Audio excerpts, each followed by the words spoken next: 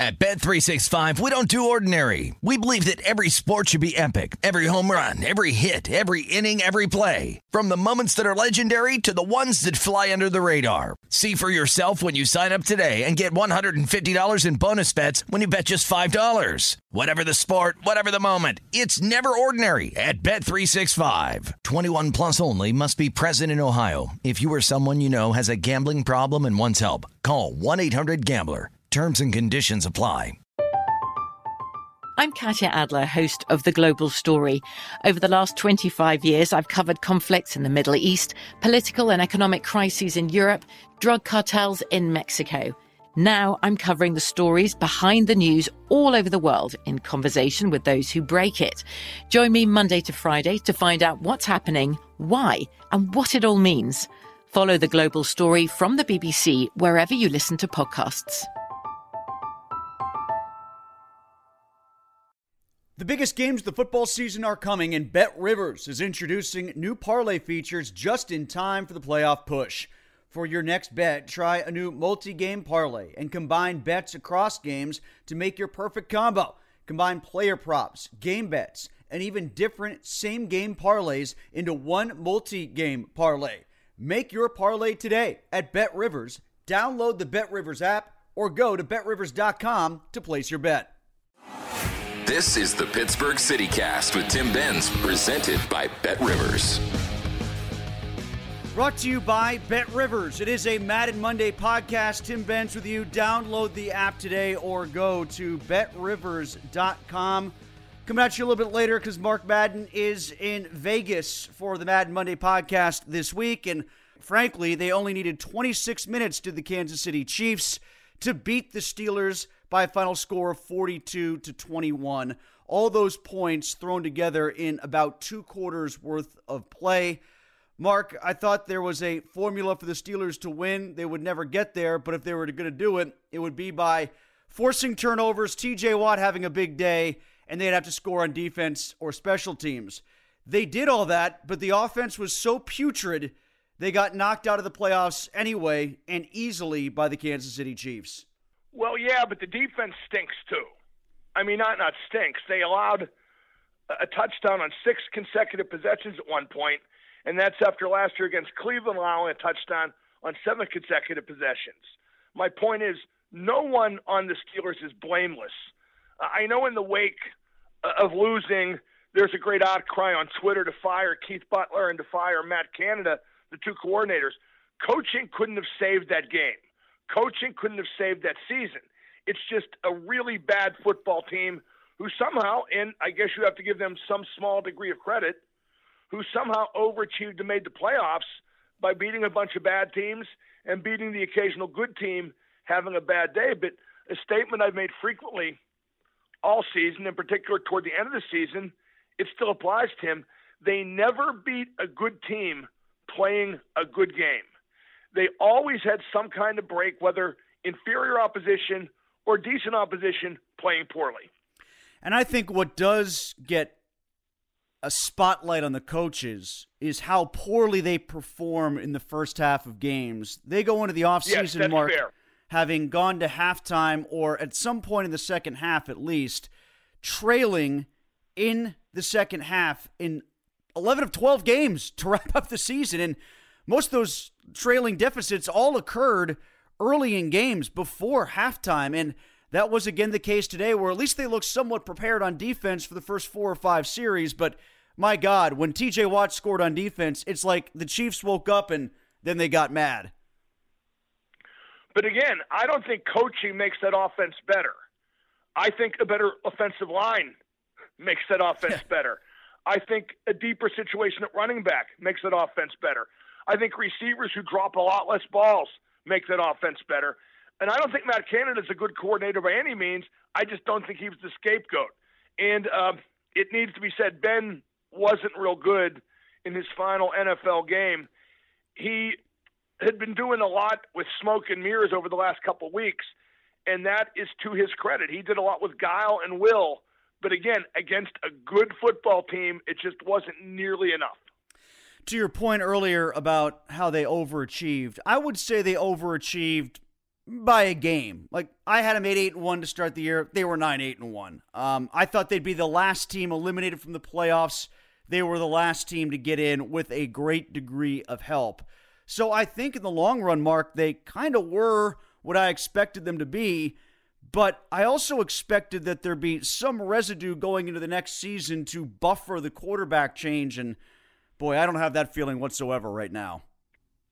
Well, unless they, spend their cap money perfectly and make draft picks perfectly. But, yeah, I agree. I think it's going to be a sub-500 team next year, but I thought that this year. I predicted they'd be 8-9. They overachieved from that slightly.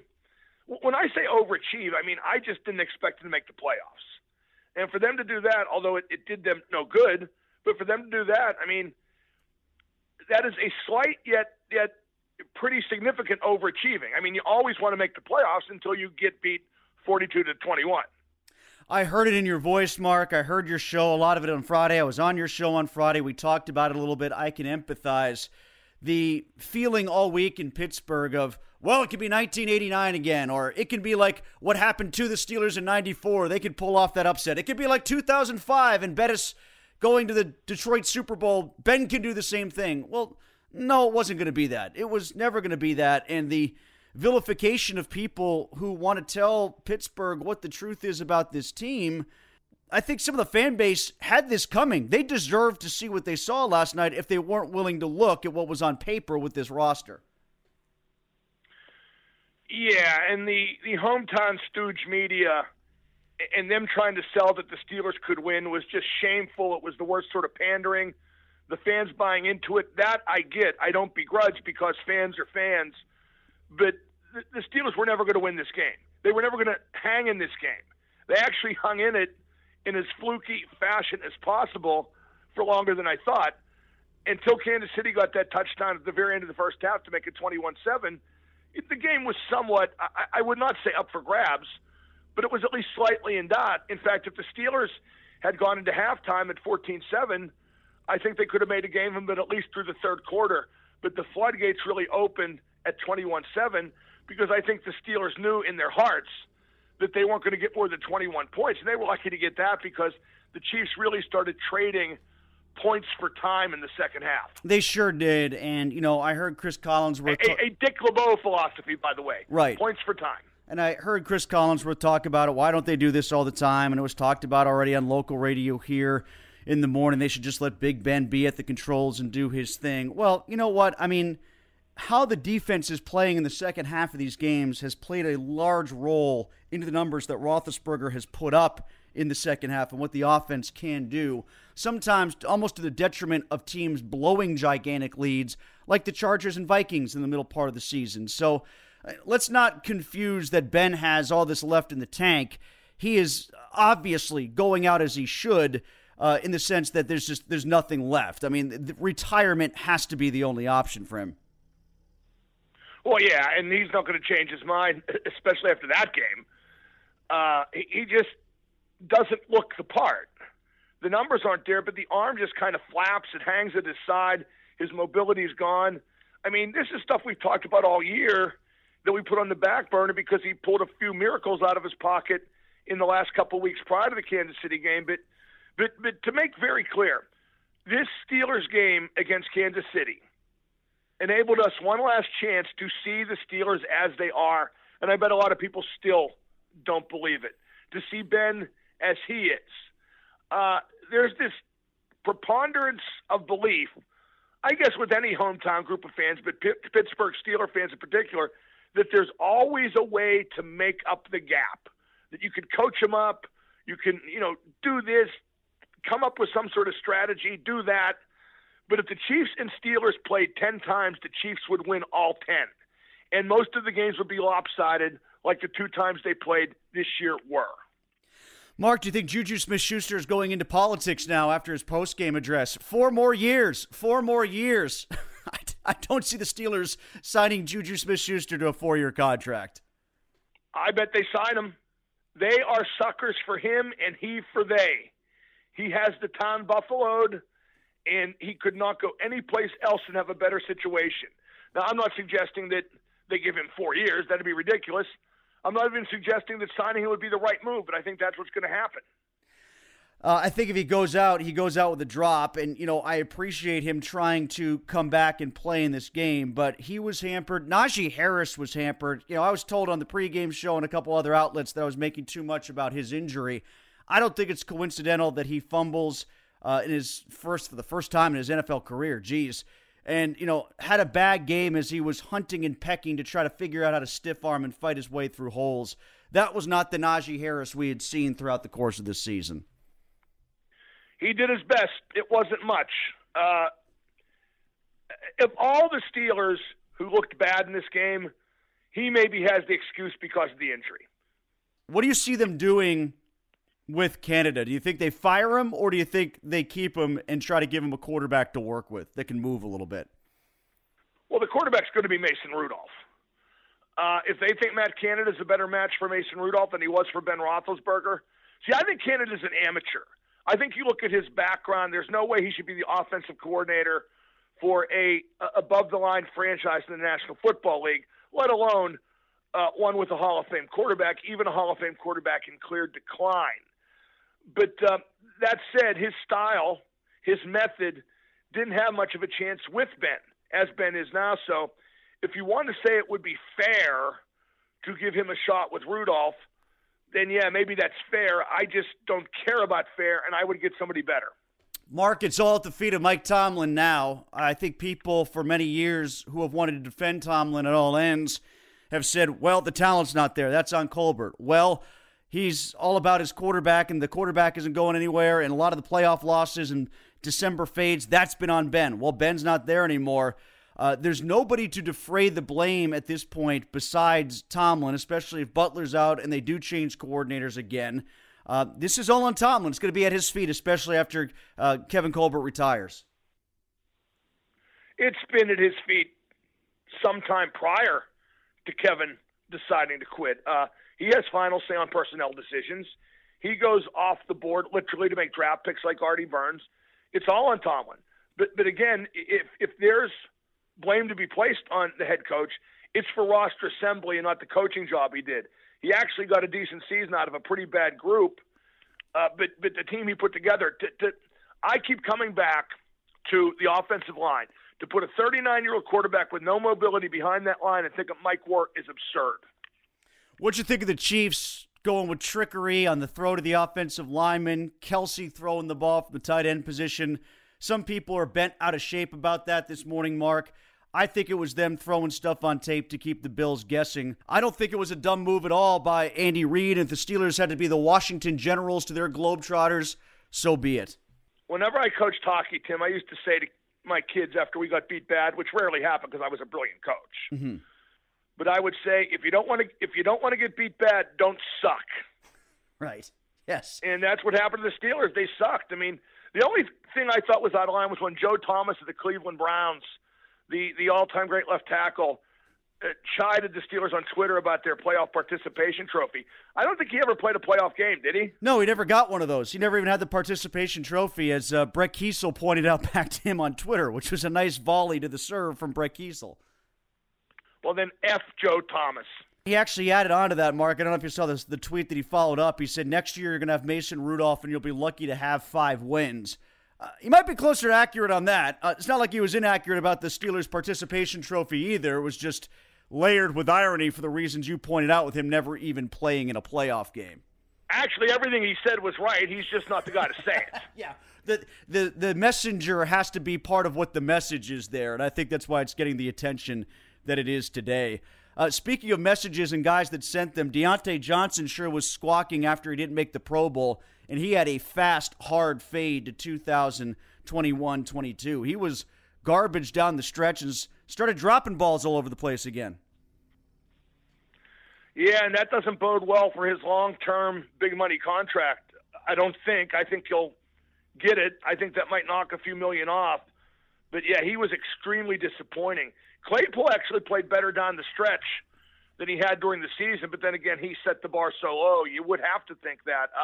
It's just not a very good receiving core. Despite Juju coming back in his role as real-life Rambo. I thought when he made the first catch to him, they should have stopped the game and awarded it to the Steelers.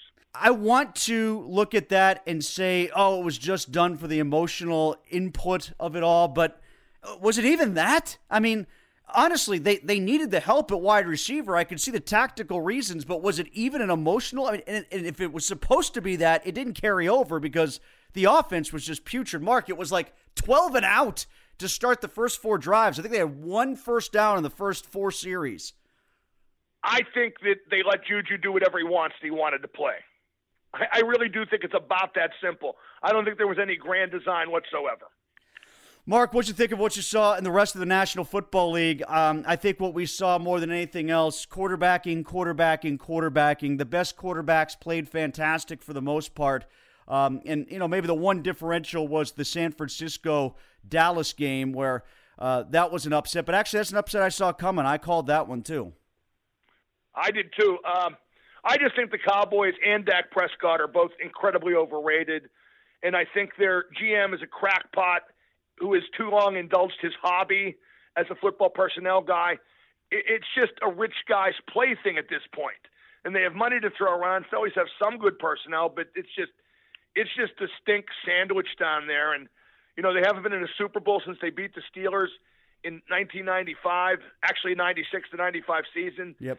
And every time somebody half decent goes to the Cowboys, like Dak Prescott, he gets overrated because it's America's team. But he's an average quarterback, slightly above average at best. Mark, you're in Vegas taking in the Penguins versus Golden Knights game tonight. How will you be doing so? Suite, tickets, what are you doing? No, I'm in press box. Okay, press box, all right. Free. That's the way to go. If it's free, it's me. That's correct.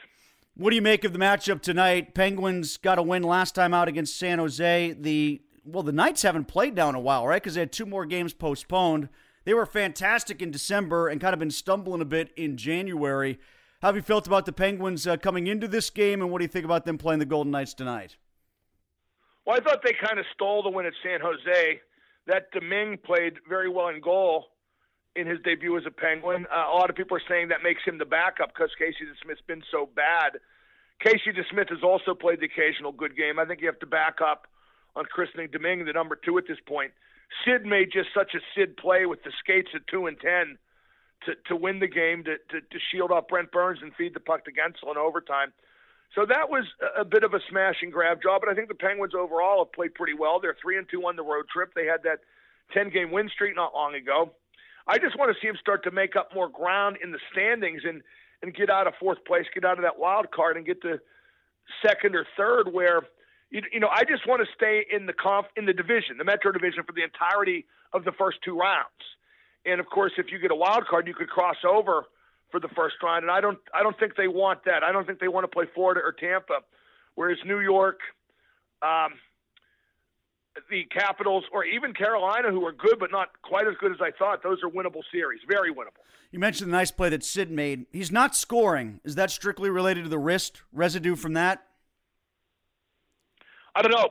I mean, the only thing that makes me think it could be the wrist is he's passing shots up. Yeah. So I don't know.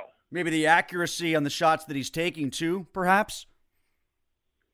Well, I don't know. He hit the crossbar the game before that with, just a cannon. Mm-hmm. So it could be more mental than any actual effect that the wrist has at this point.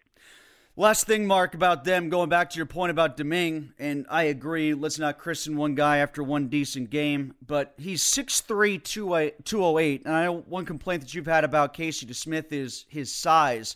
At least Domingue takes up a lot of net, and if you're going to be somewhat limited in skill, take the looks away, right? Well, 6'3", 208 is quite a bit different than 5'3", 108, which is what DeSmith looks like at a glance. A lot of it's perception. A lot of it's what you make the shooter think. A lot of it's not giving him net to see. But I can't christen Domingue after one game. I thought he played very, very well, though. Finally, Mark, I saw that David Coverdale sold his album collection, his rights to it. Were you the buyer? I did not know that. You mean the rights to his music? Yeah, like Springsteen did. He sold it, I think, to a place called Roundhouse, maybe? Something like that? Some sort of... I wonder what David got for that, because here I go again. has been used a ton in commercials and movies. All the time. All the time. So that is a pretty valuable commodity David sold. Yeah, and I didn't see a number on it. I know that Springsteen was the highest grossing music artist of the past year just for selling his collection. Now, obviously, there's more to it. Yeah, but Tim David's songs are good. Here I go again, was in so many movies, most notably Old School, you'll recall. Yes, exactly. That's the one I was thinking of when I was saying that. Right, yeah. At the very end, yeah, and it's been in commercials, and it just has a life of its own. They've used Still of the Night for movies and commercials a few times too, but I mean, Tim, you never know what a director or the guy who does the soundtrack's going to decide on. There's a real good movie from a couple years ago called The Way, Way Back. Did you see it? Sam Rockwell. No, I didn't. Steve Carell playing a villainous stepdad, a coming-of-age thing. And when the first time I saw that movie, I was shocked to see the UFO song "Youngblood" in it, which is from the non-Michael Schenker era. After their mercurial lead guitarist had moved on. So you never know. God, if you said this guy's name, Brian Kopelman. Okay. Who's a Hollywood guy, right? Remember that poker series on ESPN, Tilt, with Michael Madsen? Yes, I do. Yes. The Black Crowes song "Remedy" was the theme for that. And when I had Kopelman on the show, he's a fellow UFO fan, which he actually did research and he knew I was a fan. He said it was down to the Black Crowes or UFO Change Chains, which would have actually made UFO and Phil Mogg, the writers Pete Way, a ton of money. So again, you're not talking nickels and dimes here. You're talking, millions with a sale like that. And I hope David got what it's worth. And I hope, Mark, that you win just as much in Vegas this weekend and you win most of it on the Penguins tonight against the Golden Knights. Tim, I'm so I've been here since yesterday afternoon. I just beat the snow out by a fraction. And I watched the Steeler game at the Resorts World Sportsbook. How about this for a dumbass bet? I bet $100 on the Steelers to cover in the second half. I thought the Chiefs would let up. That bet was gone in a possession or two. And then I went to dinner at the Golden Steer, the steakhouse frequented back in the day by the Rat Pack, Sinatra and Company, with Josh Yohe, Phil Bork, and Disco Inferno from WCW. So, I mean, my God. How could you beat that crew? That is a motley crew. You will be listening to the Mad Monday podcast here this afternoon. We adjusted times for Mark's trip out to Vegas, but make sure you check out Matt and Ben's Unfiltered if you missed that live as well. As we pick apart the Steelers season, we pick the meat off the bone, so to speak, as the Steelers go down to defeat to Kansas City in the playoffs. This has been brought to you by Bet Rivers, the Mad Monday podcast. Bet Rivers Sportsbook wants you to experience Rush Pay. When you want to cash out your winnings, you don't want to wait 2 days just to get the go-ahead to withdraw your money. That's why Bet Rivers created Rush Pay. With Rush Pay, 80% of withdrawal requests are approved instantly, meaning you'll get your money faster. Why wait? Get your cash when you want it. Bet with a winner. Bet with Bet Rivers Sportsbook at BetRivers.com. Presented by Rivers Casino Pittsburgh. Must be 21. Gambling problem? Call 1-800-GAMBLER.